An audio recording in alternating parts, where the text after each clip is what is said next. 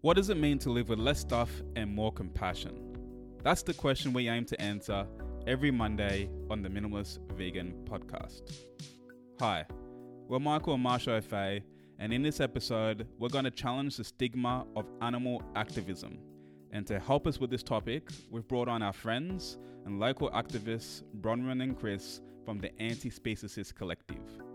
Despite being relatively new to activism, this couple have been prolific in their activity and have quickly gained valuable experience. We thought that their level of experience was perfect to pick apart for those of you interested in getting involved in animal activism, because it's still so fresh in their minds. In this episode specifically, we get to know the couple's vegan origin story. Of course, we have to do that. The importance of looking beyond your consumption habits as a vegan, their first experience participating in activism despite being introverts. We also debunk the myths of militant vegan activists, how much time is involved in being an activist, and finally they share some personal benefits of being active in their local community. Please excuse the quality of the audio, as we had 4 adults sharing 2 microphones in our basement, so the sound isn't as crispy as it normally is, although the volume should be okay. And lastly, we make a few references to some really local examples here in Canberra, Australia. This doesn't mean that the content is not relevant to wherever you are in the world. In fact, I think it makes Chris and Bronwyn's experience more tangible, as you're getting specific insights to the type of action they've taken for the animals. Anyway, that's enough of an intro. Let's get straight into it. So welcome to our podcast, guys. Thank you for having us. Yeah, we're really excited to have you guys here because we want to talk about a topic that I think a lot of people are scared to talk about or don't really know how to get into activism. Yep. And this is something we've discussed with you guys before, and that's how we came about to the fact that we wanted to talk on air about it, because I feel like what Michael and I, how we feel about it, a lot of people can relate to it, and we'd love to hear your side of the story and how you encourage others and make them feel comfortable in getting into it. So welcome. And so why don't you both tell us a little bit about how you got into veganism and how it all started for you? So I was vegetarian as a teenager, but I wasn't like one of those, I really know everything. It was like I was kind of part of like a music scene where everyone's vegetarian. I wasn't like overly critical. Yeah. Then I met Chris and I was like, you should go vegetarian. And he was like, oh, okay. Maybe you weren't that resistant, but it was like we weren't that critical about it. And then we're living at home and kind of just like, we're like, but this is hard. I just want to be normal. And then we went on holidays actually. And like it just kind of all crystallized, and I was like, I really can't participate in the system anymore. Like being convenient for other people is not like a good reason to do things I know are bad. So was there something that triggered that? Yeah. Where you just had the realization? Yeah, like we were in Dublin and I just was sitting there and I just had like this moment of like, I don't like living like this. I really can't support this anymore. We like came back and I was like, I'm phasing out animal products out of my diet. Like, all that kind of stuff. And because like I kind of knew a little bit from when I was veggie, and then I think... we had gone vegan for a year previous to that. Yeah, when we were pretty young. When we were a lot younger, but we were still living at home and it was a bit more difficult. I just don't think we were very critical either. Yeah, I mean, we knew the ethics, but we probably didn't delve too deep or reiterate those things with more research or reading or anything, or we weren't in a community of people. So it was a bit more... just us two doing it, on our own. Yeah. Parental support was kind of there, maybe not. Yeah. But then when we moved out, I think the holiday was being away from your routine a bit more was something that probably triggered us to think a bit more critically or think outside of our usual day-to-day rituals. And then, when we came back, we made the switch pretty quickly. Yeah, I think you watched Cowspiracy and you were just like, and I'd already been like, well, I'm phasing it out. You can do whatever. Yeah. And then you were like, no, we have to be vegan. Like, this is it. Yeah. And it was So you did it together? Yeah. Yep. Wow. Yeah. It's actually really rare. Obviously, we have a similar story of doing it together, but that's like a superpower in itself. Yeah. To have your spouse embark on that journey with you. Oh, it's so good. Though. And I'm wondering, did you guys, because you were vegan before temporarily, was it like, did you, in the back of your minds, did you think that you would become vegan in the end? It was just a matter of when? I think so. And I think like when we weren't for that, like a couple of years, it was like we had to work really hard to be like, oh no, this is fine. I'm fine. Like I that stuff doesn't bother me. And then, yeah, I think just being away from a routine and being like, it's actually eating away at me. I can't live like that. And the only reason either of us are doing it is because we don't want to be inconvenient to other people. And it's probably you go on with your day-to-day lives and, you know, it's in the back of your mind, but you kind of don't have the time or the capacity to, when you're on holidays, you've got more capacity to actually think about things. That's true. Yeah. Holidays are good reflecting time. Yeah. And you learn more about yourself, I think, when you travel. Yeah. You learn more about each other too. Yeah, I think we definitely had the ethical side of things. That was the reason we went vegan years ago for a year. You know, it was driven by ethics. Yeah. And so that was always in the background, I think. We just needed a little nudge, or we needed probably to say it out loud to each other and then follow through a bit more. Yeah. And I think that's part of it. Like I don't know how else to describe it, but it just like kind of crystallized of like, this wasn't just like it's a thing you do. It was like, we have to do it and there's no coming back from it. Like you can't, I knew I couldn't live with myself if I didn't do it. Yeah. Kind of thing that it was. And initially we were like, oh, you know, but we won't be too extreme about it. Like if someone offers it, because we're both a little bit like, we both kind of grew up where you don't really say no if someone's like offering you stuff. Yeah. And so that was like a big part of why we're like, oh, you know, we don't want to be difficult. And we're like, oh, you know, if someone offers us, we won't be. And then I think probably within a few weeks we were like, nope. Stuff it. Not going to do this for other people's like convenience or whatever. Yeah. That's a big deal. Yeah. Feeling that you were kind of, you know, people pleasers to like, actually no. Yeah. That's a massive shift, and it takes a lot of courage to sort of go through that transition. And we're like kind of talking, because I mean, like we're both like, you know, really into punk music when we were teenagers. So we're like, we know what it's like to not be people pleasers, but we both in our early 20s, I think like being at uni, we're starting to work full time. We're just like, oh, but it's so easy to just fall into routines and not be difficult and not be in any way like rebellious, quote unquote. Gotcha. Yeah. And then just being on holidays and being like, why are we doing that? That's not what we believe in. Yeah, we internalized, you know, you realize you're internalizing like a mainstream narrative or a different narrative that you probably don't actually believe, or it's not something that you think. Yeah. And then going back to those core beliefs. Yeah. And trying to live them out. Yep. I'm really curious about how you went from, you know, becoming vegan together to then starting basically a movement, you know, around anti-speciesism. Yeah. That's a big jump. You know, it's one thing to sort of look at your behavior and how you consume things to actually proactively driving a cause. So could you explain a little bit about that journey and why you started this project and what your vision was for it? Yeah. So my background's in graphic design and communication. So I think what I saw a lot with doing more reading around, you know, animal rights things, different philosophies, different information sources, trying to find information, I found that was just a bit difficult, or maybe saw room for improvement. And so one of our initial projects that started the whole thing was this Activism idea. So it was, I thought I could use my skill set to redesign key information within the movement that might encourage others to, you know, just little succinct sound bites almost. And so I started trying to use design to do those things, and my communication background. And then it just grew from there, really. I think we heard about the kangaroo cull. Yeah, that's what that was what made us like be active.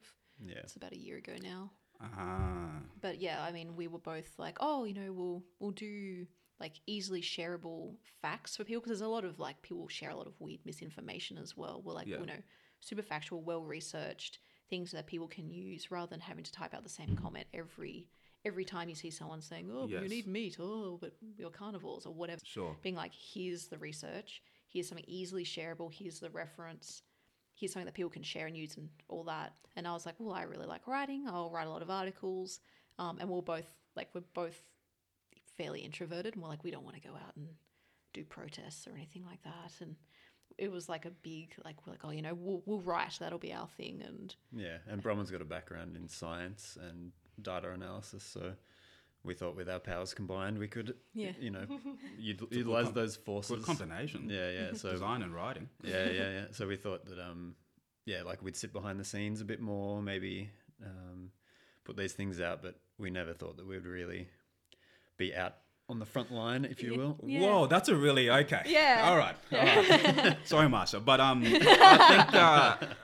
think there's a few really interesting things there because you know we loosely talk about this idea of approachable activism. Yeah. You know, and you know you can do a lot of that sitting behind a computer, Yeah. like what you guys are doing. Yeah. Kind of like what we're doing. Yeah. And that's like writing content, you know, trying to be a bit more relatable, inspirational. Yeah. And you're right, you don't need that direct confrontation or conflict. Yeah, to be activist. No. Yeah, but for But you we guys to do start it. off using your skills in that way made a lot of sense. Yeah. So, wow, that journey to go from like progressively like, okay, I want to be active, Yeah. use my skills, to then going against your human nature as introverts Yeah. out in public Mm-hmm. and being properly active. Yeah. I need to unpack that, like Yeah. what that journey looks like. And I think you guys were going down that path. Yeah. Yeah. So I think after that, the kangaroo cull got announced. Oh, that was a wild 3 days as well. Yeah, so within 3 days, we launched a website, Like wrote content for flyers. We pretty much launched a campaign. Actually, within a before few you do days. that, could you just shed some light on what the kangaroo cull was about for those who Yeah. might not know about it? So every year for the last 11 years now, the ACT government shoots kangaroos on the nature reserves. And they sort of say this under the guise of, oh, it's for biodiversity and conservation reasons. You know, they're starving or they're impacting other species, which is a load of nonsense, but we won't go too much into that because there's a whole separate rant. But they really rely on this idea of like, oh, you know, we've got this really good scientific basis for it. Like, we don't like doing it, but we have to. But then when you actually look at it, you realize it's all canned science. It's really poor methodology. You can see that it's been developed to justify what they're doing, and research that doesn't agree, they've buried, and it's only become available through FOIs and stuff like that. But they've removed every legal channel for activists to oppose them in court or anything like that. Right. And they've Really? massively increased wow. fines for people who go and do direct action. So it's like $9,000 for a trespass fine, plus all these other things like 6 months jail, all this kind of stuff. And so they've just made it to the point where there is no way to oppose it, and it relies entirely on what the public think. And they've done like these canned surveys where they say, oh, 85% of Canberrans support it. And then you look at the survey, and the way the survey is set up, it's, do you support killing kangaroos to help with biodiversity? Like, it's a question that no one's going to say, or very few people are going to say no to, because they're like, oh, but they've already established that it's necessary. Of course, I agree if it's necessary. They're not saying, do you agree with killing sentient beings? So they've used a lot of very underhanded, really poor tactics, and the whole kangaroo management plan is based on an unpublished PhD that was paid for in part by the ACT government. Like, it's terrible. I read through the whole thing, and that's like a couple of hours that I'm never going to get back. But so they do this. There's no way to oppose them. We heard like the cull got announced, and within 3 days, we were just both furious. We were like, how can they keep doing this? So how many kangaroos do they have a specific number of This kangaroos year they're that going to kill going? 4,000. The year that we started, the media was talking about it was 1,000 more than the previous year, and that's kind of what kicked me into gear. One of my colleagues at work, It was trending up. Yeah, yeah, every so the year number it's just kept increasing. getting bigger and bigger. And Right. I think at the time, in our office, there was a girl who was caring for kangaroos, so we had Joey's in our office Aw. most mornings, and then you see this news of 1,000 more kangaroos, and you can see two individuals who you've become close with every day, and that just kicked me into gear. And then we pretty much, I got home, bought a domain name, and just built a website straight away. And we got in, that was kind of our initial phase of getting in touch with the Canberra community more broadly. Yeah. So through that campaign itself, we got in touch with Animal Liberation. We tried to reach out to as many people as possible just to see who was doing what, How we could help. how we could help. Did we have information that they were already talking about? So through that process, that was kind of what kicked us into gear in terms of getting in touch with other people and to the broader community. Yeah. And through that, we met a few people. We went to like probably our first physical protest, which was the kangaroo protest. Yeah, we went to the first one. Yeah, I mean, I was shaking because I was like terrified of the idea. Exactly the same. And it's like, and because it's on Northbourne, like you don't even talk to anyone. But I was like, oh, I'm so scared. Like, so Northbourne's one of the main streets in Canberra, that goes through, well, the city area. Yeah. But before we move on from the kangaroos, yeah, I just wanted, because we watched the movie, the documentary, I think A Love Hate story. Yep. That's based on kangaroos in Australia. And we were shocked. At the premiere, there was maybe 5 people in Canberra. I mean, we know one of our friends actually worked on it. She lives in Sydney. And she was saying that, did really well all over Australia. But we didn't realise that kangaroos can't actually be farmed. yeah, Yep. And so do they use this as an excuse because you see it in the supermarket on the shelf? Yeah. Do they use it as an excuse, as a profit-making situation where they cull the kangaroos but they actually use it for meat? So Is that what happens with the cull? it's a bit unclear in the ACT. Officially, their stance is that no, they just bury all the bodies and they use some of the bodies for bait to kill wild dogs and foxes and Right. Or stuff. for other research purposes. or for other research purposes. Yeah, that's all. But so officially, but it's all a bit unclear about why it's happening because the research doesn't support it. I mean, I think we probably know that it's largely to do with land sales and all that kind of stuff. But yeah, there's been a lot of questions about, well, are they actually using all, like, are they actually burying them all? There's been a few burial pits found and uncovered. There's a few that they're going to have to excavate and decontaminate because they want to build suburbs where they've put the bodies. So I don't think they're using them for a commercial purpose. 4,000, like, you'd have to dig up a lot to bury that many.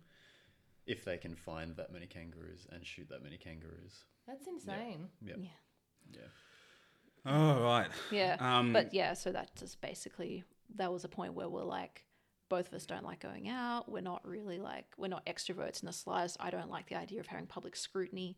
But I was like, you know what? I don't care. I'm going to go out and scream about this because this is so unjust. I'm curious, on the other side, have you been on the receiving end of any activism in your lives? No, I don't. I don't think so. I can't.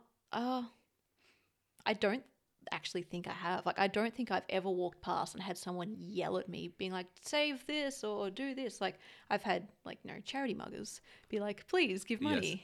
Can I have your credit card? And being like, I don't have one, but sorry. But I don't think I've ever had I don't think I've ever had, especially not an animal rights activist. I don't think I've ever. Yeah, so you haven't. So that's interesting. You haven't been on the receiving end. No. You mentioned that you were pretty nervous going in. I'd love to know what the initial conversations were like with these parties to get involved. Because there's probably people listening to this who maybe want to get involved, but are terrified and probably felt the same way as you. Yeah. I'd be curious to see who you communicated, how you came across this event, and what some internal discussions you two had with each other before attending the event and making the decision to go ahead and do it. Yeah. So before all of this had happened, we went to the cruelty-free shop quite frequently. And there's a lovely lady there who was like, you guys should come to some protests. Like, they're nice. It does make you feel a little bit better going and seeing and meeting up with other vegans and meeting up with other animal rights activists and standing together for a cause. It's scary, but it's something that you do actually feel good afterwards. You're like, I'm really glad I did that. And we're like, oh, okay, maybe, I don't know. And then we kind of just in the 3 days after it got announced, we just launched everything. We didn't even really talk to anyone. We're like, right, we've got a website, we've got a petition, we've got a huge letter, we've got all the details of all the ministers you can contact, we've got a template for people to send to them, just madness. We have social media assets. I think I went and dropped off some posters in the cruelty-free shop. Yeah. And I was chatting to one of the people who work there, who we later found out is very embedded in the animal rights movement. And I think I was like, oh, I've got these posters, we've got a campaign. And she just looked at me and said, who are you? So, you know. Yeah, we kind of just did everything, and we were like, wait, there has to be other people doing this as well. So yeah, we went to like an animal liberation, like they were having like a bake sale the next day, and we're like, hi, we have all these posters and flyers and stickers and this, and they were like, this is amazing, thank you, who are you? Like, and so we kind of just like spoke to them, and then we just got chatting a little bit. Like we had like a really good talk. Just it was pretty casual, but just, and they're like, oh look, we're gonna have a protest. It'll be announced soon. We're doing this and this. You know, keep in touch. And we're like, oh, okay, cool. And we're just like, okay, this is going somewhere. This is happening. We just like contacted like every local group we could, just being like, hi, we have stuff. We don't know what to do with it.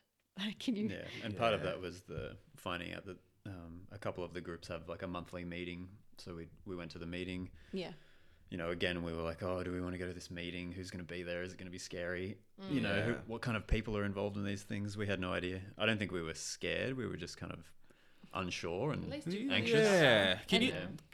Chris, can you talk about that? Like what type of people are going to be involved and what your honest reservations were around that? Yeah. I mean, from the outside, I think we Yeah. probably didn't have a perception of what their personalities were like so much, but maybe that they were, it could be intimidating or, you know. Everyone would know each other and we're outsiders. Or, Yeah, like it was a closed off group or something like that. I see. This wasn't based on any kind of fact or like anything. It was like our own brains of being like, we're massive introverts and it's gonna be really hard and we don't like it. Like We're coming up with excuses. We've never met these people. We don't even know who they are, and we're just like, oh, what if it's scary? What if it's this? Oh, I don't like being in committees. What if everyone argues? Like, and then we got there and we're like, oh, actually, these are really great people.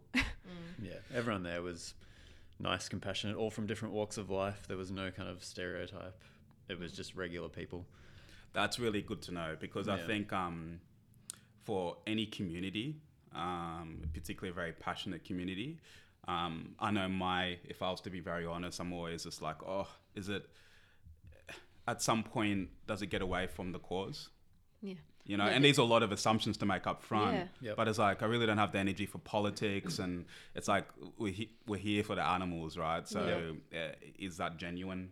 Or is this going to be about something else? So it was awesome. Like, they're just the best people. So we showed up with a lady who's a lawyer specializing, she does like, you know, free legal representation through like a legal aid for animal rights and that kind of stuff. And then you have like people who like have been in animal liberation ACT since the beginning, and like they're people who their whole thing is like for the cause. Like there's not politics. It was just we were just like, oh, this is really good.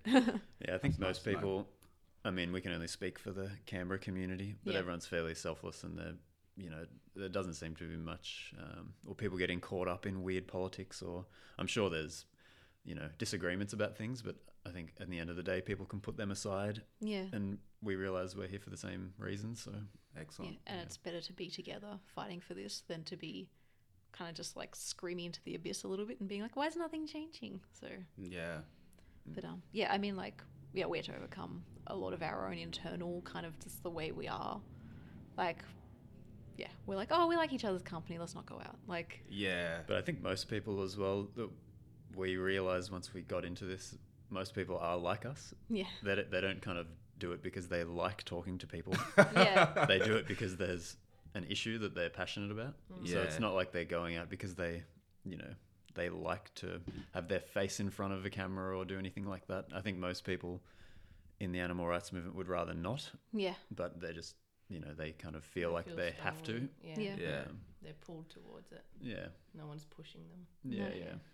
So from there, when was your first sort of activist? Did you do them with other people first, or did you organise your own first? So we went to the Kangaroo Cull protest, which was our first kind of involvement in something that was still fairly non-interactive with the public. Mm-hmm. But quickly after that, Vegan ACT had Who was involved with that campaign? So it was during peak hour traffic, and we just stood on the side of the road on Northbourne as people on a Friday evening as people were coming through, because it's the only time you have like more than 3 people in any one place in Canberra. And we just had big signs saying, you know, stop the cull, and we'd set up our website to be stopthecull.net.au, so people could take action as well as just being like, well, what are they talking about? Like they could be like, well, what is this? And they'd be like, oh, there's a full campaign. It was more of an awareness protest. So it was standing with signs.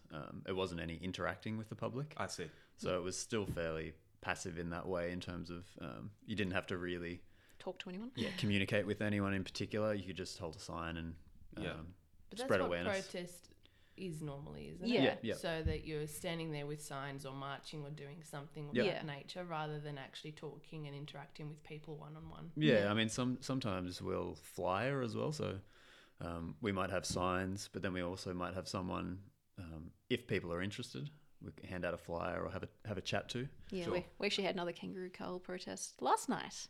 Yeah. We're like, oh, it's been a full year. How far we've come. Yeah. But we moved it to a new location up near the light rail where there's a lot more foot traffic. Okay. Because we're like, people will see the signs as they're driving, but they'll probably forget by the time they get home. Yeah. And so Chris had some flyers. He had, 50? And you handed them all out? Yeah. Yeah. And so just like, being like, hi, do you want a flyer? Like, nothing confrontational, but giving people the option. And a lot of people stopped. Were like, oh, what's this about? Like, what's happening? Why are they killing kangaroos? I mean, like, we have this helpful flyer for you. And Chris had some good conversations with some people. And but I mean, a lot of those types of activities, you don't have to talk to people. Yeah, it's more just with Giving signing and information. spreading information and awareness. I could do that, Marsha. Yeah. Okay. come along. Yeah. Go for it. Yeah. I mean, you can. But I'll even probably like talking to people as well, actually. Yeah. Well, that's good. You looked at me. Let's chat. Yeah, but that's really comforting to know that it's when you say it like that, it's not. Yes. Yeah, not yeah. scary. Really that's not scary. I mean, at they're all. really easy. Like those types of events are fairly non-threatening, super easy for people to participate in. Like we provide all of the signs or a lot of signs as well. So people, if you might not know what to write or what to bring, we'll provide the collateral as well. So you can even hide behind one of our giant signs if you're as small as Brahman. Yeah, it's just feet on top of my head. Yeah. So you went from participating in other people's organised protests Yep. to organising your own. Yeah. Yep. So how did that, Or- where did the and jump happen? and how did it feel after the first one you participated in? It was really good. Like we were walking home just talking like a million miles a second, like even more so than normal. And we're just like, we have to do more of this. Like this is a good thing to do. And like I'm a little bit of a lazy person, so I was like, oh, I'm gonna give up so much of my weekend. And I was like, no, I have to do this. Like I can't just sit home knowing that all this is happening and I'm not saying anything about it, and I'm not. So I think we both realized that it wasn't as intimidating as we thought. Yeah. So how did you feel before? oh, I was like shaking, and Yeah. and we're walking down with our signs we'd made, and I was like, I don't want anyone to see them before we get to who other people are. I don't want people to like yell at me in the streets or something. No one. So were you uncomfortable? So this is my problem. Yeah. If I'm being completely honest. Yeah. Is that you'll see people that you know. Yeah. Yeah. Yeah. that We you'll bumped get into someone. really awkward and embarrassed and uncomfortable about the whole situation. Yep. Yeah. Because you don't want them to maybe associate you with someone that's like Yeah. protesting and being not aggressive, but A militant vegan, let's Yeah. say. A collared was it a collared green criminal? Yeah. so that's always been my reservation, but Yeah. also not knowing what to say if someone asks me a question I don't Yep. know the answer Oh, to. good call, And then you good go, call. well, I'm meant to know everything, aren't I? If I'm already trying to like save animals Yep. and or a particular, you might do different, obviously, with the cull or Yeah. slaughterhouses or whatever it is. If people ask you questions or they say a statement where you kind of have no comeback for, but It's hard under still pressure. it kind of feels this whole like they still, even though you come back with something, it might not be a strong enough point for them to actually shift. And I would personally struggle with them walking away and not changing their minds. Yeah. They're like, hang on a second, I haven't done my job. Yeah. And that was something that That's some good, yeah, good thoughts. and yeah. that was something that we like. So we went to the kangaroo cull protest, and then someone did one of those like cube of truths, and we didn't know anything, so we're like, oh, we'll go along to those. You have to hide behind a mask. That's So fine. what's that? So it's where people stand around with their laptops of slaughterhouse footage and farm footage, and then they have a few people on outreach. So people come up and see the footage and go predictably like, what is this? Where is this happening? And they go, this is happening in Australia, and none of this is illegal. What you're seeing, it's just awful. Yeah. And then having someone who's confident to talk, and so that's we went to one of those. Chris was like, I'll do outreach. I love talking. And I was like, I'm going to hide behind a laptop. Thank you very much. And what if people start asking you questions? You just point to the person. Okay. That's one of the things. Gotcha. It's interesting. So I when can do you, that. when you say, like, what if I don't know, or what if I don't have enough information? Usually there's roles within any type of activism where people who don't want to say anything, there's a position. You can take that position. Like, you can tell people who are organizing, I don't want to talk to anyone. But see, I'd struggle not to. So I'm one of those people that would be like, I want to talk and I want to make a point, and I'll probably get aggressive at some point as well. But then if they say something that I don't know what to say back, I'll be like, I suppose the good thing is you have the support there if you need it, right? Yeah. And then you can sort of pick and choose how much you want to engage with people. You can have like a signal that says to one of your colleagues or one of your friends to like come and intervene here. Yeah, and we do. We build those into a lot of the. So what's your sign language code? Hand up. Just hand up and flail. Yeah. Wild panicked eyes. Yeah. But I think a lot of it, like, so we're actually doing another one of those type events tomorrow, and we do them through our own organization rather The one than with the masks and the laptops. So we don't use the masks, they're a bit cringy, but it was the first one we went to. We didn't organize it, and we were like, this is a good way to test it out. But similar concept. And so people who want to talk go on outreach, people who don't want to talk pop with the laptops, people who are a bit, I'm not sure, will just like go with someone who's talking so they can see how they respond. But a lot of it, like, we know why we're there. We know it's morally wrong to exploit and kill animals. And so when people are like, but what about our ancient ancestors? And you're like, that has nothing to do with, like, a lot of people will use completely tangential talking points that they themselves don't particularly understand. There's something that they've read or heard and gone, that's a good point. I'm not going to think any. But what about protein? Yeah. What about protein, Bronwyn? Yeah, what about canines? My ancestors, though. And then you're just like, well, actually, that has nothing to do with the morality of killing and slaughtering animals. So there's a lot of it where you're just like, I actually probably have a pretty good answer for that, but it's irrelevant to why I'm here. And being firm, just being like, we have people being like, do you really think this is the best way of doing activism? And you're like, well, what would make you go vegan? And they're like, nothing. And you're like, then you have no opinion, really. Like, I think part of the issue as well is that people assume that everyone doing outreach is some perfectly omniscient, knowledgeable human who knows absolutely everything about every issue, whereas most people doing outreach know enough. Yeah. And if they're confident that they want to talk to someone, they probably know enough.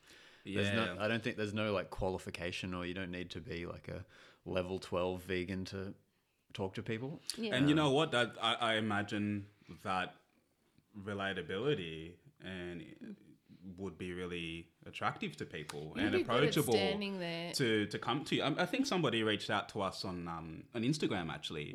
And they were inspired by our podcast about what's your vegan origin story, and they shared their vegan origin story with us. And I asked him, I'm like, so what? He said he actually was approached by an activist, so he went and talked to this person at a table. And I'm like, well, what was it about this person that inspired you to actually become vegan? He's like, to be honest, the guy like wasn't super fit. He was kind of overweight. He was just a really normal dude. And he was just like, I'm just doing it for the animals. He was really sincere and genuine. And he's just like, because he was just so normal. I'm like, I can do this. And that's actually why he became vegan. And that was through activism, but it was incredibly approachable. And I think that's part of it. Like, I don't really enjoy doing the outreach. Like, I'll do it, but I'm a bit of a nervous rambler. So I'm the one who's going off topic, not the poor person asking the question. But another thing we sort of remind everyone is that, like, most people are not going to go vegan just because they talk to you. Like, it takes multiple. This is the problem that I'd be like, no, I need to, you sit down. I need to convince you. I have 2 hours and so do you. And you'll send me your meal plans. You will sign this contract. Otherwise I get your firstborn. But I will hold your hand through the whole process. See, this is my problem. I'd probably get too involved and be like, I'll take you shopping.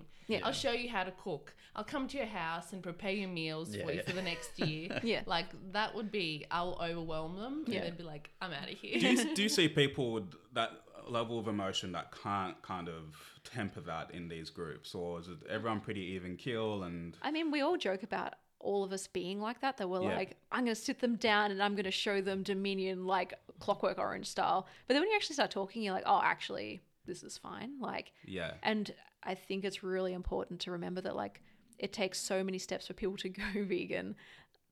You're probably not going to be the straw that, I don't want to say breaks a camel's back, 'cause that sounds mean. The straw that makes the haystack fall down. There we go.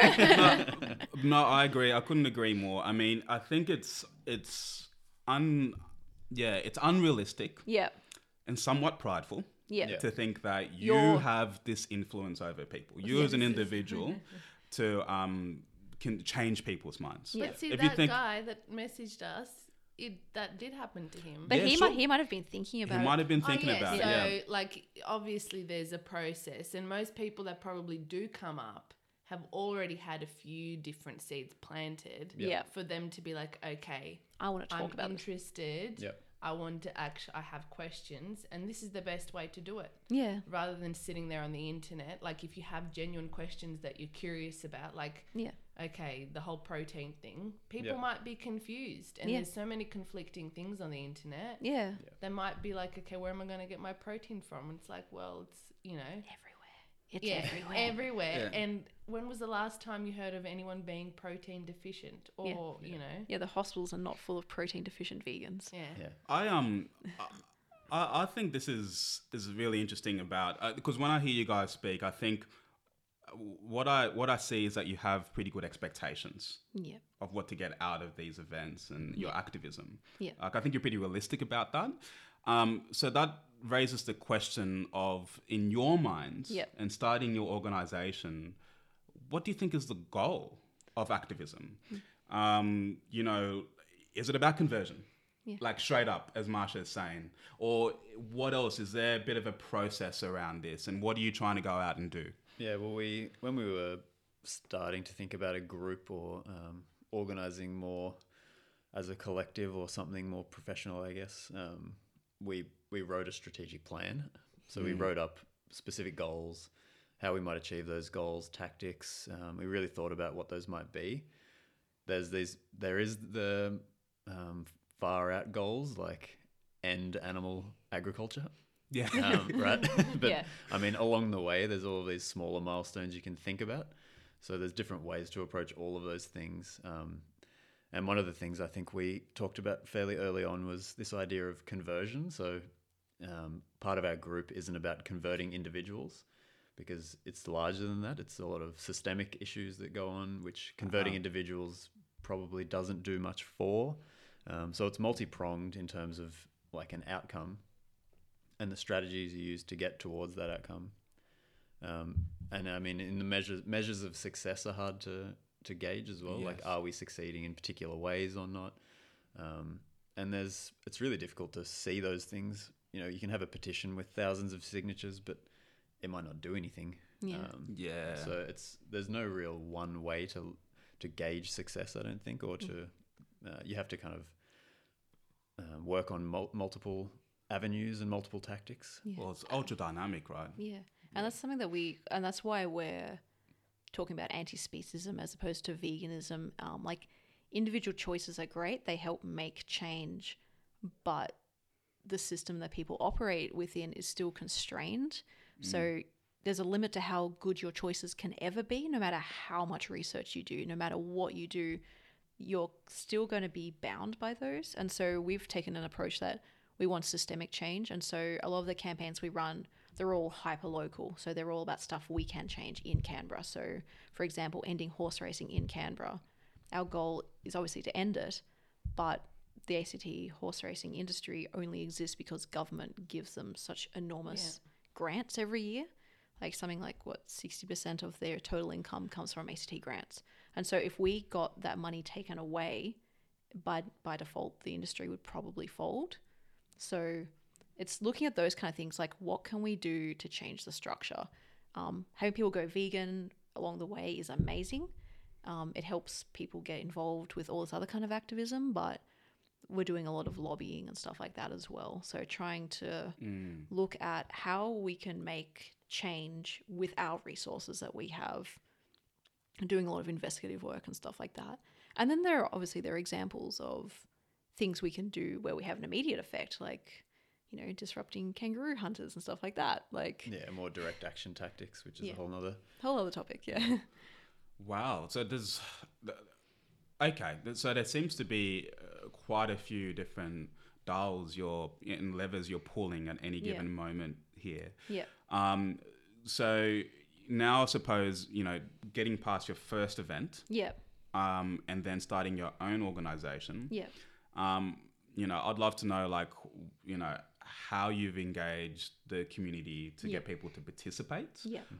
And what have been some of your learnings, and honestly, what have been maybe some of your mistakes along the way on this journey with activism, and how you're feeling overall about your confidence, because you started off terrified, and I'd love to know where you are now in terms of engaging in outreach and doing all that stuff now. Yeah. So, like, the first event we did as the Anti-Species Action Collective was something called Human Meat, which is like a more of a performance art protest where we had actors in giant meat trays with fake blood. And it was, I mean, it's quite confrontational. We did it in the middle of Garima Place in the middle of the day. Same time, they're doing some kind of weird, like, breakdancing competition. So there were a lot of people around. Right. And then we had people on outreach, because people come and go, what are you doing? What is this? And we're going, look, we're highlighting the similarities between humans and non-humans, and how just absurd it is that you would never see a human in this situation and be okay with it, but you see cows and pigs dismembered in meat trays and you don't think twice. And that was like, I mean, that was a big undertaking as well. That was our first one, and I mean, I was really shaky beforehand. Second I started talking to people, I was fine. I was like, this is good, this is really important. But I think, we've just... And creative. Yeah. It must be like, you know, I imagine you guys will have a lot of conversations and there's a lot of creativity. So a lot of that actually comes from another person who's one of the founding members, Layla. So she's been active for years. She's been doing activism for years. And she just has brilliant ideas and interesting ways of getting a point across that, you know, sometimes just standing with a sign, people are like, whatever. If you have something that people cannot look away from and they're really curious and they come up and have a bit of a chat, even if they think you're ridiculous, they've had to engage with the fact that what they believe might not be the only way of thinking about a topic. So they might be like, it's ridiculous. You'd never kill a human. You're like, exactly. Why would you do it to someone who can also feel the same way, who can suffer, who can, you know, all this? Like, there isn't, in the ways that humans and non-humans differ, they're not really meaningful when it comes to like pain, suffering, isolation, all those kind of things. So Layla's amazing at that. And she really, because I mean, we always felt like we're kind of outsiders anyway. We're not really good at like making social connections because we're a bit awkward. But she really taught us like actively engaging with the community. And so she knew a few people and approached them directly, like being like, are you going to be comfortable to lie around in like, you know, nude underwear with fake blood on you in the middle of Garima Place, and being like, people like, oh yeah, I'm confident to do that, that's fine. But I mean, that's obviously a very confrontational protest. And then when we've done ones that are less confrontational, we've tried to make them really accessible for people. So we've sent out all the invites and say, look, if you have any questions, contact us. And we've had a few people say, look, can I meet up with you beforehand? Like, I've never done activism before and I'm kind of scared, but like, you know, can I come and meet you beforehand? So we've, you know, go and get coffee, or they come, you know, we meet up half an hour before the thing and say, look, you know, we're going to be with you the entire time. If you have any issues, come and find us, or we'll stick with you. We'll make sure we stick with you the entire protest. So if anyone comes up and says something to you, we're right there.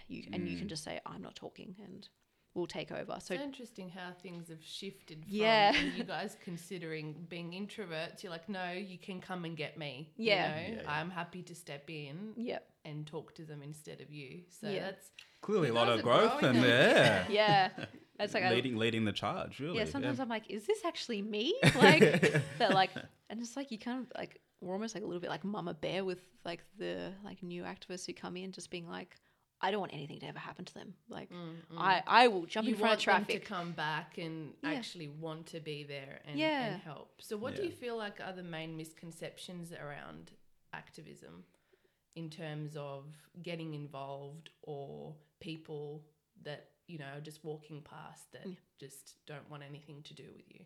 I think you overinflate how much it's going to bother you when people disagree with you. Like, obviously, you want everyone to be like, oh, yeah, that makes sense, because it's deeply frustrating to be like, but there's so much information. Why aren't you listening to me? Yeah. But I think just, like, being out there, you're like, you know what? Not everyone has to agree with me if I've changed one person's mind today. Yeah. That's part of it. And I think a lot of people, I mean, the same thing we had, they were like, what if people are not friendly at the protest? And it's like, we're all out here for the same reason. There's no reason for anyone to be awful. I mean, we haven't experienced it. I don't know if I assume it happens occasionally. We have people who are big personalities who, you know, or they're like veterans and they're just like, oh, I don't have time to talk to these newbies or whatever.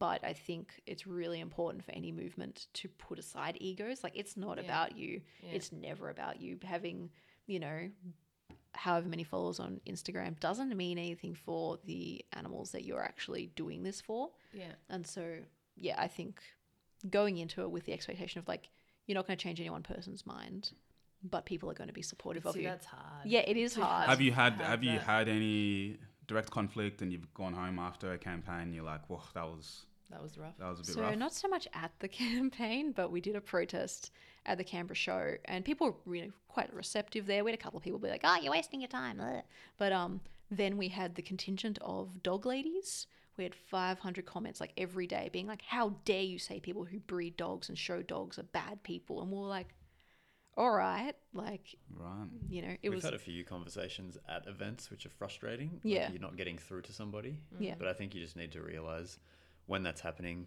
and you know, you're not going to change everyone's mind, and understanding that it doesn't matter if you don't change their mind. Not every single person is going to be receptive to those ideas. And it's the same with any other. Expectations. Yeah. Yeah, if you set your expectations well enough and you realize that wasting your time on those people, Yeah. like, you can try as much. We had a conversation once with yeah. a guy for about an hour after an event, so he just hung around after the event, and we just couldn't get through to him, so we just had to say, sorry, We're going to go have dinner. we have to go now. You know, you're not taking on these ideas, or you just some have to people just like that. know when to quit. Some people just defensive and argumentative. they just- But they some people want just to actually break you. sincerely enjoy it. That's just what they do. And he came up to the event to argue. Like, he came Yeah. up to try and call us out on like a hypocritical part of our protest, or I don't know what it was exactly. Oh, yeah. He was like, you know, there's animal products in your laptop, right? And we're like, well, look, we don't have any control over that. That's why we're trying to end this whole animal agriculture thing, so waste products don't end up in things that we have to use to live in society. Yeah. He was like, oh, but blah, blah, blah. It's just like, it was the most neckbeardy conversation I've ever engaged with. And I was just like, there was a point where Chris and I were just both like, look, if you don't want to change, if you don't care what we have to say, if you're not taking any of this on board, why are you here? Don't you have something better to do? And so we were just both like, look, we're not going to change. That question is no. He doesn't.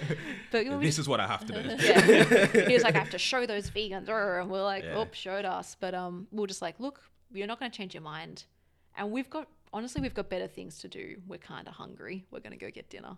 Do you feel like there's going to be more and more people? I mean, after the month Dominion or one? yeah. The protests that were going on around Australia. Yeah. And there's a more of a divide in the vegan community as well as the non-vegan community, and everyone has an opinion. Yeah. Have you done many protests or activism since then? We haven't done many like vegan outreach type events. I A can lot of tell the you after stuff- tomorrow. Yeah, a lot of the stuff Okay. we've been doing is more like pressure campaigns against specific things like Yeah. the cull or horse Yeah. racing Or or the animal circus. testing or the circus. Yeah. So it's been less like Like- painted like- veganism yeah. as Yeah. much.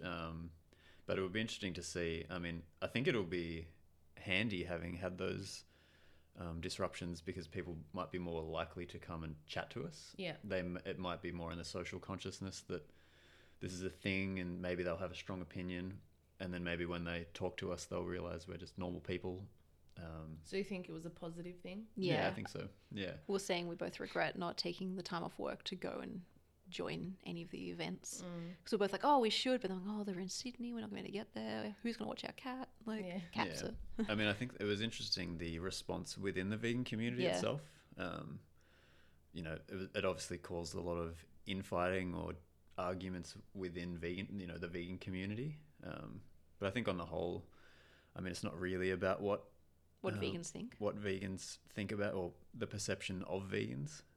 because that's I just think centering it's ourselves again. Exactly, Yeah. because Yeah. it's like, well, I'm a vegan. What are other people going to think of me Yeah. now that this has happened? And that was a big part of the media as well, that they didn't engage with why people were willing to do this, like why people were willing to chain themselves in slaughterhouses or lock down, a major intersection. They didn't discuss why About the people. It was about, people were they were inconvenienced, and it was They're going to be entirely late to work. yeah. Yeah.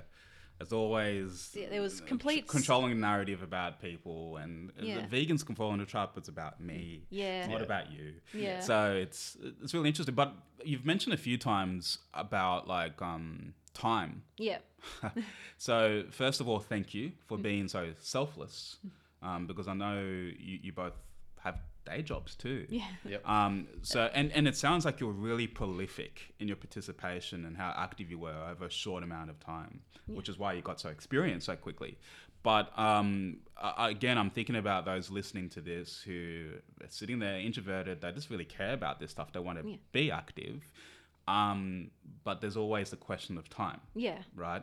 So I'd be curious as, if you're to give advice to those looking to get involved in this, what does that time commitment look like? Can they pick and choose? And I'm also curious why you guys have decided, I know you're really selfless beings, but it takes something other type of motivation to really invest as much time as you have into your organization. I mean, for people who want to get active but they worry about the time commitment, pick a topic you care about, do what you can. And not all activism is going to a protest. Like, it's a great way to get to be part of a community, to learn more about the topic. And that's something that I really wish we had when we were a lot younger and we were trying this for the first time. Sure. That I really wish we'd embed ourselves in a community and been like, I'm going to continuously learn, because we learned so much about the kangaroo cull last year. We went from being like, it's mean to kill kangaroos, to being like deep diving into the research that the ACT government produces. Like, it was a huge dive. Yeah. But yeah, not all activism is going to a protest. I mean, writing a scathing zine and distributing it online or in your local cafes is a good form of activism. Like, writing articles with your opinion is a good form of activism. Doing a vlog or a podcast is a good form of activism. Like, it doesn't necessarily, like, work to what your strengths are. Like, challenge yourself, but don't feel like, well, because I don't want to go to a protest that I can't do anything. Like, It's about as I said Yeah. before, it's about planting the seeds. So maybe someone will read an article on our website Yep. and then come walk past you guys when you're in the city yeah. Yep. and talk to you, and that might be the last thing that they need to Yeah. make them go, right, Or it I'm might going to be- give this a go. Or it might be the other way. They might see us and go, oh, what was that about? And then they read your thing and go, oh, this is actually something that I can do. Like, they've kind of made it easy for me. They've given me recipes. They've given me motivation. They've talked in depth about why it's important to do this. And it's not like you don't have to be a stereotype of whatever the public think like vegans are. You don't have to be a Nimbin with dreadlocks. Like, it's not obligatory. Yeah. Neither of us have dreadlocks. But like, You make a really great point about, the perception of activism yeah. is, I think everyone listening to this, we all think activist is, okay. Yeah, you're out. You're militant. You're militant. You're out in the street. Yeah. You're being an inconvenience to people. Yelling in people's faces, being angry. Yeah. Yeah, and it's really not the case. I think part of that is like the media stereotype, really. I mean, they twist it. Yeah. They make it seem like, and this is why I don't pay attention to the news, because it's all bad news. it's Yeah. bad news, but it's also they spin it the way that they want people. They kind of brainwash you into believing something that's not real. It's one side of the story, but it's a really stereotypical pro agriculture Yeah. side of the story. And I mean, even after the Dominion actions, you saw that. So the major news stations in Australia are either owned by Murdoch or by Kerry Stokes, who has billions in agriculture investments. Those news stations are never, ever going to say, oh, I think they might have a point. Their advertising comes through that. Like, yeah. and there's the Australian narrative of, oh, the farmer is the backbone of Australia, and oh, they're just working so hard, and these horrible people are going out disrupting their livelihoods. Like, there is what 200 and something years of social conditioning in Australia to think that animal agriculture is like this selfless, they're hardworking, and like they're hardworking for a bad reason, but sorry, anyone who's a farmer listening to this. But you know, there is so much social conditioning for people to overcome. There's active media push to paint people who oppose anything. I mean, look at how some media outlets painted the Stop Adani campaigners. I mean, no one wants to pollute the environment. Really, if you thought about it, you would not choose, let's destroy this bit of the environment for someone else to make money. But they've managed to paint in key areas people as being irrational, or they're a bunch of tree huggers who don't know what they're talking about, or they're stealing jobs from people in places where they need jobs. And instead of people saying, well, why aren't there jobs here? Why isn't the government stepping in and making jobs in these vulnerable areas? They're saying, oh, it's those protesters, it's them. Like, someone to point the finger at. Yeah. It's interesting as well, this kind of stereotypical activist or extreme activist. Most of the people who have been most active that we have met, they're doing work behind the scenes, so they're not kind of front line on the streets chaining themselves to stuff like some of them are. But a lot of them are doing more admin work or research or submitting things to government when submissions are called, or gathering data. So you know, there's so many forms of activism, and sometimes the most effective ones, I mean, they're all effective in their own ways, but this idea of like the militant activist, most of them are doing admin work. You know, like they're behind a desk doing admin work or doing something like that. And this idea that the activist is someone who's on the street at all times is kind of just an odd idea. There's this weird manufactured idea of a violent individual out to ruin people's livelihood or something. It's just an odd notion that that's a thing. These are just normal human beings. Just doing their bit. Doing their bit for who care about other individuals. And there's also the element of like, that's a very convenient narrative for getting legislation through. So currently they're talking about increasing trespass laws and laws for people who disrupt agricultural like production specifically, with 10 years jail time if you incite it, and I forget what the fines are going to be if you're just participating. And these are ag gag laws. We would know very little about what happens in slaughterhouses and farms if it wasn't for people trespassing and getting footage. And so, I mean, that's activism, and they paint that as being militant or violent. And all they're doing is telling the truth and showing people the truth. Like, people would not know the violence that actually goes on 24/7 in those places. No one has ever committed or violence or anything like that. Pretty much every animal rights group is non-violent. That's like a part of the code of conduct, or it's their driving force. Like, we want to end violence. Exactly. I mean, we're not chaining farmers up in slaughterhouses and dismembering them. Like, that's not out. That's kind of the opposite of what we're going for. So they've painted this idea of, people are being threatened. They're not, though. That's the thing.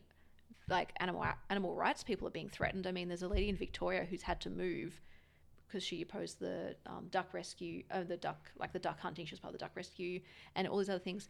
Like, people doxed her, found where she lived, have been sending her death threats, sending her family death threats. Like, all she has done is shown the truth of what is happening. She's shown compassion. And so she's getting the threats for that reason. That's ridiculous. And this idea as well that these violent activists, and the only thing they're violent towards, if they are at all, is they might cut a fence. So it's this idea that inanimate objects or property, you can inflict violence upon property. Which is part of the whole thing. I've heard that when they were cutting the fences... That's hardcore, man. That's hardcore, cutting a fence. That's out of control.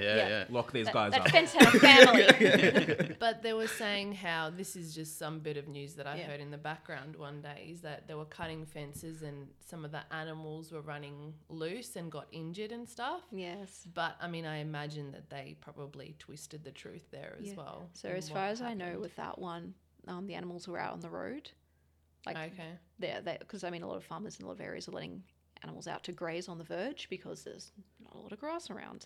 And so they'd stopped and tried to shepherd the animals back in, and some of the animals had panicked and run into the fence. And so the farmer actually ended up coming out and being like, it was kind of a bit of my fault as well. Right. But I mean, people aren't. But you're not going to hear that really. No. On the main well, that doesn't sell newspapers or. Feed. Someone admitting that they were wrong. And so, I mean, people aren't going and cutting fences and being like, be free, sheep. Like, that's not. Yeah, it's not productive. I mean, it probably would be nice for the sheep to die out in nature than to be slaughtered brutally, but it's not really a thing that people are going to do. And because they've been, domesticated to They an have no extent, survival. They wouldn't be able to survive on their own. And it's not even it's just the way that they've been bred. Yeah. So, their coats would be too thick probably. Yeah, like Shaun the sheep and Chris the sheep. They wouldn't shed because that's not the way that they were designed after so much manipulation. Yeah. Yeah. So, yeah, it's interesting. And there's some really, really good books. Like, we were sort of saying, we won't be like, talk too much about like the literature behind it. But for people who are really interested about how this kind of media mindsets happen, there's a really good book by John Sorensen called Constructing Eco-Terrorism. So he talks about the idea of eco-terrorists, people who are blockading logging and stuff. And he also talks about animal rights activists, people who have burnt down laboratories when after they've rescued animals out of them and stuff like that. And he's talked pretty strong. He talks mostly about how that has been manipulated to be, they're violent. Like, they're not threatening people. They're destroying property because they've found that's very effective at getting a horrible place shut down if it's physically not there anymore.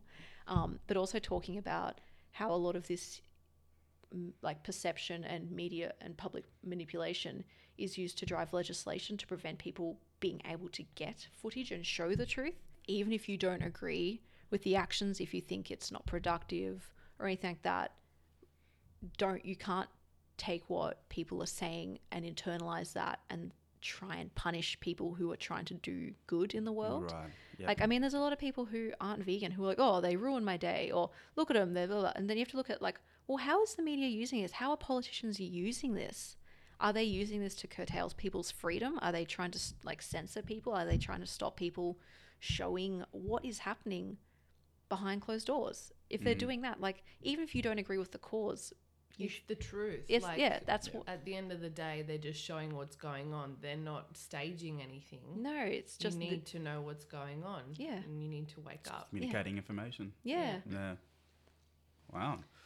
I do. One last question. I'll let you guys say whatever you want to say to wrap this up. But I think what's really good about being vegan is that you're proactively taking action. Yeah. Just by becoming vegan, and it's a way of life. Yeah. It's not just about being plant-based. It's how you view the whole world, how you view other human beings, and everything around you. Yeah. But we know from experience, it's been over 4 years running the Minimalist Vegan. Yeah. And sometimes we have those moments of incredible frustration and depression. Yep. Around what's happening in the world. Yep. But I think what keeps us grounded is that we feel like we're at least doing something. Yeah. Right? Yeah. So I think for those listening to this who are vegan, fantastic. Yeah. But maybe could you shed some light on what it feels like individually to take things a little bit further and just doing whatever you can for the cause and how motivating that can be? Yeah, I think a lot of us can be, when you can find your, going vegan, you feel like you're making this big effort to cut out a lot of things out of your life, but it feels like you're up against something so big that maybe it's not making much of a difference. Yeah. And that's a big depressing. issue. It is depressing. Like the dystopia idea that, everyone around you is not seeing what you're seeing, and you're living in this world that's, not in sync with your values. So part of doing activism, I think, is finding that community of people and all fighting together for the same cause feels really good because you're in contact more with people with the same values as you. It's less isolating than just trying to be vegan on your own. I mean, we were vegan for how many years before we started doing activism? Yeah. And I mean, we were joking that I've always been like a cynical emo anyway. So I was like, oh, I'm never positive. But then we're like, actually, I am now. Yeah, I think you reinforce each other's belief systems too, and you find more strength in seeing other people do things. So, when you're out at a protest or you're out doing outreach and you see someone doing well, or you see other people or more people getting involved, it feels like you're doing more and it feels like you're pushing it back against it must system. feel super tangible. Yeah. Like you're in the flesh, and it must feel very connected. Yeah. And it kind of staves off that, like that dystopia I mean, I really just get really sad about it a lot. Like I really do suffer from that. Like I'm like, this is awful. Everything is so messed up. Just quickly, for people that don't know what Wistopia is, we'll put a link to the show notes for you to learn more about it. Yep. And things like just like eco despair, like, oh, I don't know if it's got a term, but that's what I've been calling it. The idea of like everything's crumbling and it's terrible and no one's taking action. Everyone's going, oh, what should we do? So like, you know, that's something that has really bothered me for a long time. But then going and doing activism and just being like, well, you know what? I'm not going to just let it happen. I'm going to go out and I'm going to oppose it. And it's kind of like what you were talking about earlier about like, oh, what if people see me? And just being like realizing that if they're your friends, they're probably going to be proud of you. Like a friend of mine came, like she was catching the light rail and she was like, I knew you'd be here. And she like came over and gave me a big hug. And I was like, this is amazing. Like, I mean, she's not vegan. She's a really good person, but she's not vegan. Yeah. And I've always been like, oh, I don't want to impose my views. Like, I know that's not productive with people you're close with, that you don't want to push people away. But just like having people just be like, you know what? I'm proud of you for standing up for stuff. Like, that's good. Like, my parents are always like, I'm so proud of you for doing this. That's nice. Yeah, it really just does stave off that sense of helplessness because, you know, if things are going to be bad, why would you just let it happen? What, you know, do you want to look back when you're older and say, well, I'm really glad that I sat around and felt awful? Or do you want to say, you know what, maybe it didn't turn out, but we fought every step of the way to make it better. Yeah, that's powerful. That's powerful. I know that some of the images that you guys share on social media, they're pretty graphic. Do you find that sometimes we have come to this point where people, like, not much shocks people anymore? So do you feel like, though, I mean, some of them are really, like, when I was looking on your website, on your social media, I was like, that's really upsetting. In your face. Do you feel like that needs to be put out there for people to actually think or do or feel anything? I think sometimes, I mean, most vegans probably don't need to see it anymore. Yeah, they don't need to engage with that material because they've already traumatized by seeing it once. So, you know. This is why when people ask us, oh, have you watched Dominion? Like, if you're already vegan. No, I don't. Like, I don't need to. You're preaching to the converted. I don't want to put myself through that because I think I'm trying to manage my dystopia at the moment. I don't want to trigger it. Well, that was like us. Like, we watched it so if people asked us questions, we could answer it. And in retrospect, I wish I hadn't watched it because I mean, I was crying from, I don't know, like a couple of minutes in, and I periodically went from crying to being like, I can't feel anything now because I'm so upset. Like, I remember the next day, like at work or something, or, you know, you're out somewhere and seeing someone eating flesh, you know, Dominion was just running in my head immediately. It just triggered these visions of the violent stuff. But I mean, I think for sharing that information, like we try and to balance non-vegans, it. but also, I mean, the propaganda machine of media and the skewed nature of advertising, it dumbs it down so much and presents it as this nice, neat little package that people don't know the violence behind those things. So it's kind of like anti-marketing. Yeah, I mean, showing the reality of the situation, I think, is important. And if that reality is violent, then people need to see that violence. There's no other real way around that. I think some people won't react well to that. Yeah. But that, you know, that might just be a defense mechanism. You got to fight propaganda with propaganda embedded with truth. Yeah, exactly. Right, and it's you know, it's not something you're going to see on the mainstream media. Yeah, well, they put forward unshocking imagery on purpose. Yeah, you know, like, look at these happy cows, and you're like, they're not happy. Yeah. But we do try to balance it out. So if it's something that can be told with just the facts, we do that. But for some of the things, like when we post stuff on social media, a lot of times we'll hashtag like KFC, Hungry Jack's, like McDonald's, like barbecue. So people who are engaging in that behavior will see this pop up and go, wait, what's this? Why, what is this? Like, this isn't my barbecue that I was like following. I think some people react. Obviously, people react differently. A good point. Some people react differently as well. Like, some people are just big data nerds and they just want to know the facts. That's all they care about. Grams of protein per land use, you know, information, and they're not really involved for an emotional reason. Whereas other people, I think, need that emotional push. I mean, that's what made me There's go so many- vegetarian, was Yeah. seeing graphic PETA footage Yeah. when I was 14. I saw a video of a cow in a slaughterhouse and I was like, well, I'm never eating meat again. Like, it was like instant. I mean, I acknowledge that a lot of people don't see things that way and they can see repeated awful things and go, oh, but it's okay. Like, They detach themselves Yeah. because it's not the cow that Yeah. they're eating, it's the piece of steak on their plate. yeah. You know, so for them, it's like they're not related. Yeah. Yeah. And even if they see it, they kind of don't care. But for some people, that is powerful. So we try and approach it from every direction. So we have a lot of graphs that are land use ones. And even though our message is always about the morals, I think like we try to be a bit pragmatic and going, well, there are people who, and just being like, look, if you want to make change, this is how you do it. Yeah. I mean, and Cowspiracy was what tipped you. Like, you already knew the ethics kind of stuff, but then seeing just the sheer degradation of the ecosystem based on that was just like, okay, there's another reason I can't.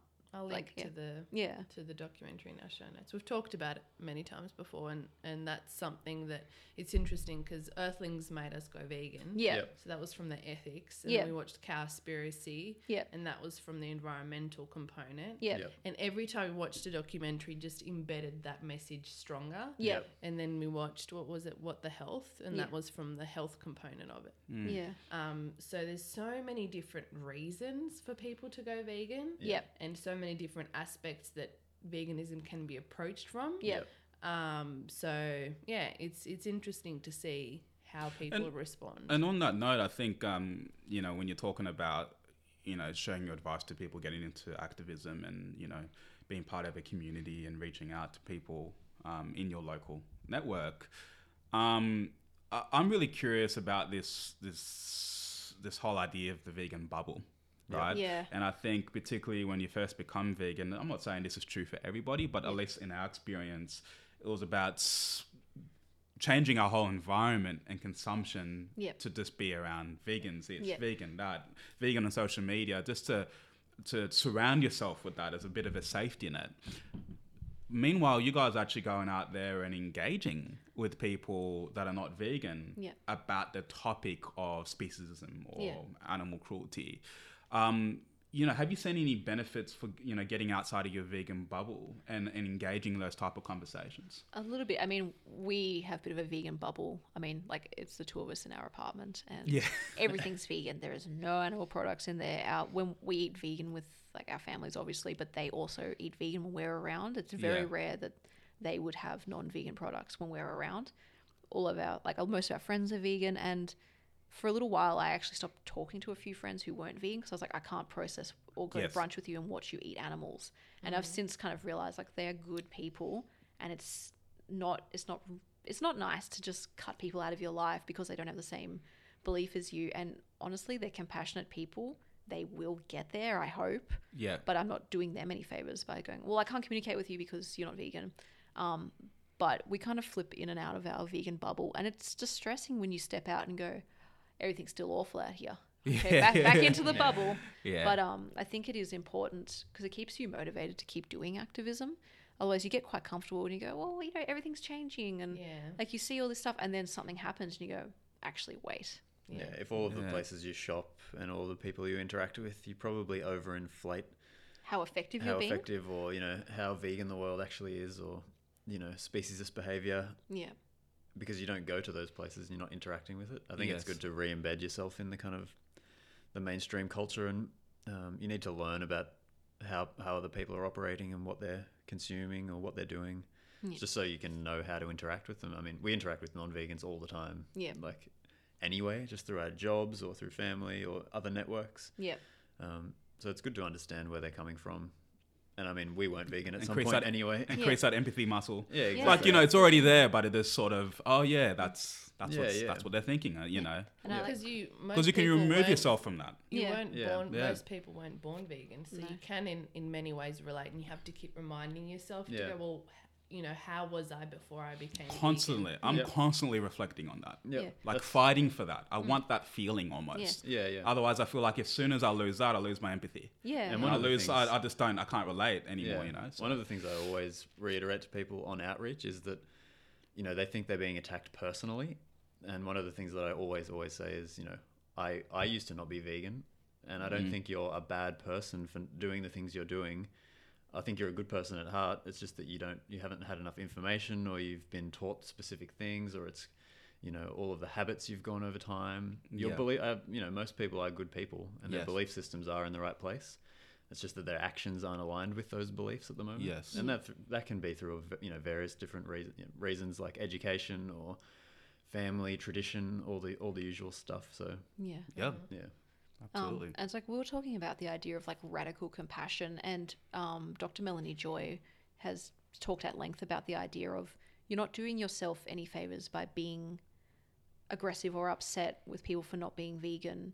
Like, you're wearing yourself down, but you're also not really changing their mind. So the idea of, even if you don't like it, understanding people aren't vegan and their reason for it, as ridiculous as you might find it, like, you still have to be able to connect to them as a human being, even if you think what they're doing is repulsive. I beat myself up a lot about the fact that I was vegetarian, and I stopped being vegetarian, even though it went against everything I knew. But then I recognized, like, I had to feel it. I had to know that this is what I have to do. This is the ethical, moral framework that I'm building my life around.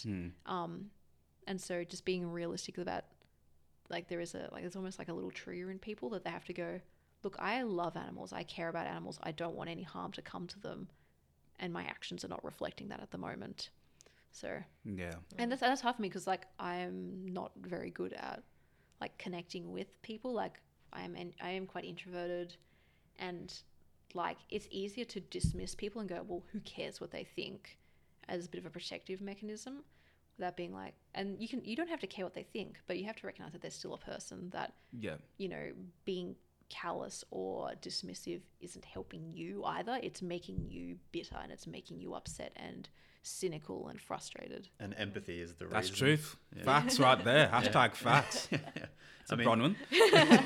Isn't For the introverts out there, and but really, like, Yeah. that's real thoughts. That's how we think, and we interact with each other. Yeah. And you're right. It's probably not a productive thing for yourself. It's right? poisonous to you as well. I mean, like, I always joke about, a big old emo through high school and stuff. And it's like, I don't like people anyway, yada, yada. But it's like, that's toxic to me. Yeah. Like, even if I was going to be completely selfish about the whole thing, I'm not helping myself by being dismissive of other people and unempathetic. Yeah. Like, it takes vulnerability to be empathetic, but it's good for you. And the idea of, like, how our society, I mean, obviously what we want is a better society. We have to actually build that. We can't just say, okay, there's no more exploitation of animals and everything's fine now. Like, there are so many other... Species. Yeah. Everyone, right? Yeah, It's love for everyone. There's so many issues. People don't have to be in competition with each other. People don't have to be antagonistic towards each other. And being compassionate is a radical act. Yeah. Like, when you don't agree with someone, going, well, they're still a human. There are probably reasons why they're like this. I don't have to like them, but denying their humanity has caused so much hate and so many atrocities. You can't do that. Like, you can't engage with that just because you feel like you've got a moral reason to do so. Yeah. And empathy is the whole reason that people are fighting for animals. Yeah. So let's extend that empathy to like To all be. living beings as well. Yeah. I mean, it's hard on Facebook, but... It's hard when they can talk back. Yeah, it's hard when people just, like, they're like, oh, I'm going to shoot extra kangaroos for you. And you're like, you know what? Just don't do that. It is funny though that, online, non-face-to-face, because you have that empathy gap. Yeah. It's harder because people are more aggressive, or they seem more aggressive. They can say the most awful things with no recourse. Yeah. So, In person, every outreach event that we've done, anything like that, no one's like that. Everyone, I think, because you're talking to them face to face. even if they People are nice face to face. Even if they disagree with you, they're not going to yell at you, or they're not going to curse at you. No. That's a really interesting point to bring up again for those who are considering getting into activism. Is like, well, as intimidating as the in-person stuff may seem, it's less likely you're actually going to get that conflict. Yeah. As opposed to somebody hiding behind their computer or their phone. Yeah. Posting comments online. Yeah. So that's a really good point to make. Yeah. And there's a big idea of people doing digital activism, which is valuable. Having people go and say, look, like, when there's a Mother's Day post from Dairy Australia and people just going, are you serious? Like, How dare you? These are mothers being torn away from their children and exploited. This is not a Mother's Day message. Like, that's valuable, but digital activism is soul destroying. Yeah. Like, you will just see the same dumb thing over and over and over and over and over again. Yep. You're going to see the most toxic behavior of people because they can't feel empathy for someone they don't know or they can't make eye contact with. Yeah. So going and doing physical activism, you're never going to walk away and go, that was awful, I can't do that again. Even if you have bad conversations with people, you've connected with other people, and there is something like quite, I don't even know how you describe it. It like, just dispels that myth of the crazy activist again, because they talk to you and they just see that you're a regular person, and that everyone at the outreach event, you know, all walks of life. Yeah. And then they just get an understanding that these are real people. Yeah. They're part of my community. You know, they're not this abstract idea that the media's painted, and they can connect a face. And I think even if they disagree with you 100%, you know, they'll never connect with, or they don't think that they will go vegan. At least they've seen an example of someone in real life. Yes, they do exist. Yeah, it's not an angry comment on Facebook. Yeah. It's a person in their community. So Absolutely. Guys, this has been great. I'm sure we could go on and on, as we often do. Yep. But look, I think there's a lot of key things that we've broken down from, you know, some of your fears getting into activism and where you are now. And I think hopefully, dear listener, you're starting to, you know, whether you're vegan or not, if you're vegan, you see that it's actually not as hard as it seems and not as terrifying as it seems, and it can be actually really empowering.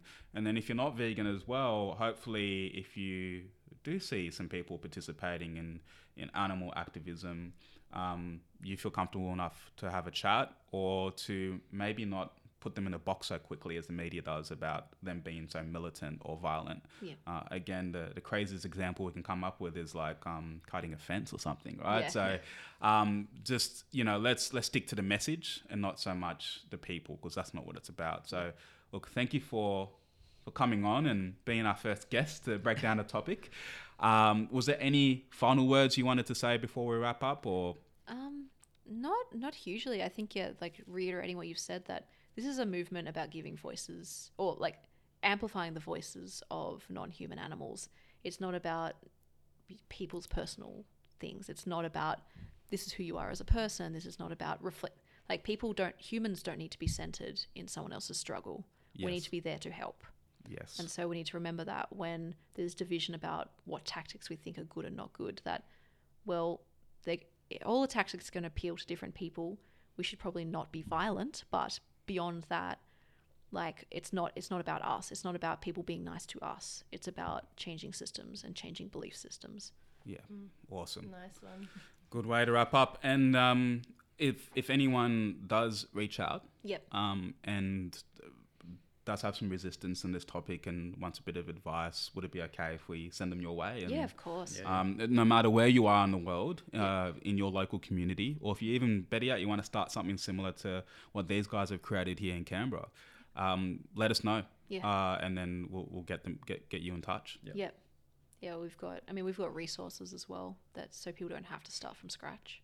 So where can they get access to those resources? anti-speciesist.com for the website, but the Anti-Speciesist Action Collective on Instagram and Facebook. Cool. And if people want to email through, like, we're happy or messages to share on Facebook. We're happy to share, even if you wanted to start something similar, all of our planning documents and all that stuff. You know, we don't make money off any of this stuff, No, so we're more than happy to share all of our resources. And that's great. That's that awesome. makes it so much easier. Like, that breaks down one barrier of feeling overwhelmed and going, oh my God, how do I start? So if you can give them something to start with, then that's and it's really worth mentioning, useful. like, we're not a registered charity. We have no bureaucratic system. Like, we're just doing this. We're not, we're losing money on this. We're definitely not making money. But you don't have to go through this huge process to get started. Find some people who believe the same thing you do. Work out what change you can make in your community and do it. Yeah, and do it any way you can. Exactly. Use the skills you have. It could be as small or as big as it needs to be. It could be one person holding a sign somewhere. Yeah. It could be a letter to somebody. Look at Greta. She goes out every Friday and she's a worldwide phenomenon. Like, she has empowered students to go and march for climate change action. She's one 16-year-old girl, and she said, well, this is wrong and I'm going to stand up against it. So. Wow. Nice. Awesome, guys. Look, thank you again. And guys, thanks. Yeah, it was a pleasure. This is a real privilege. Yeah, it's been fun. It's our first podcast, so. Oh, fantastic. Yeah. Oh, that's special. Yeah. All right, guys. We'll chat to you next time, and we'll leave it at that. Yeah. Sounds Thank you. good. Thanks, Thank guys. you. Bye. Thanks. Bye. Bye. Oh man, what a conversation. I just wanted to extend a special thank you to Chris and Bronwyn for all of the selfless work that they do. As Bronwyn said, they don't make any money from running their organisation. They do it all for the animals. There's a few key points of the conversation that I wanted to highlight. Number one, I love how they set tangible systemic goals in their local community. It can be overwhelming to think about eliminating all animal exploitation around the world. We need to break it down. Their example was getting horse racing banned in Canberra. It's a big goal, but it's not completely unrealistic, and it is super specific. Number two, in their experience, the people who are activists are not these ego-driven individuals looking to flex their leadership muscles and dominate. No, these are super normal people, often introverts, who want to do anything they can for the animals. In fact, some of the most active people spend most of their time doing admin work, just to make sure things keep moving forward. Number three, and perhaps my favourite point, when approaching activism, use the skills you currently have. If you're a teacher, teach. If you're a designer, use those skills to design posters and flyers. I love this idea because we're most comfortable contributing in ways that we know how. So why not start there? Anyway, we mentioned a ton of resources in this conversation, which we'll link to at our show notes, theminimalistvegan.com/016. That's theminimalistvegan.com/016. Included in the show notes is a link to Chris and Bronwyn's website and a way to reach out to them and pick their brains about how you can get started with activism in your local area. Anyway, I hope you enjoyed this conversation as much as we did. Thanks for tuning in. We appreciate your time as always. Here's to living with less stuff and more compassion. Peace.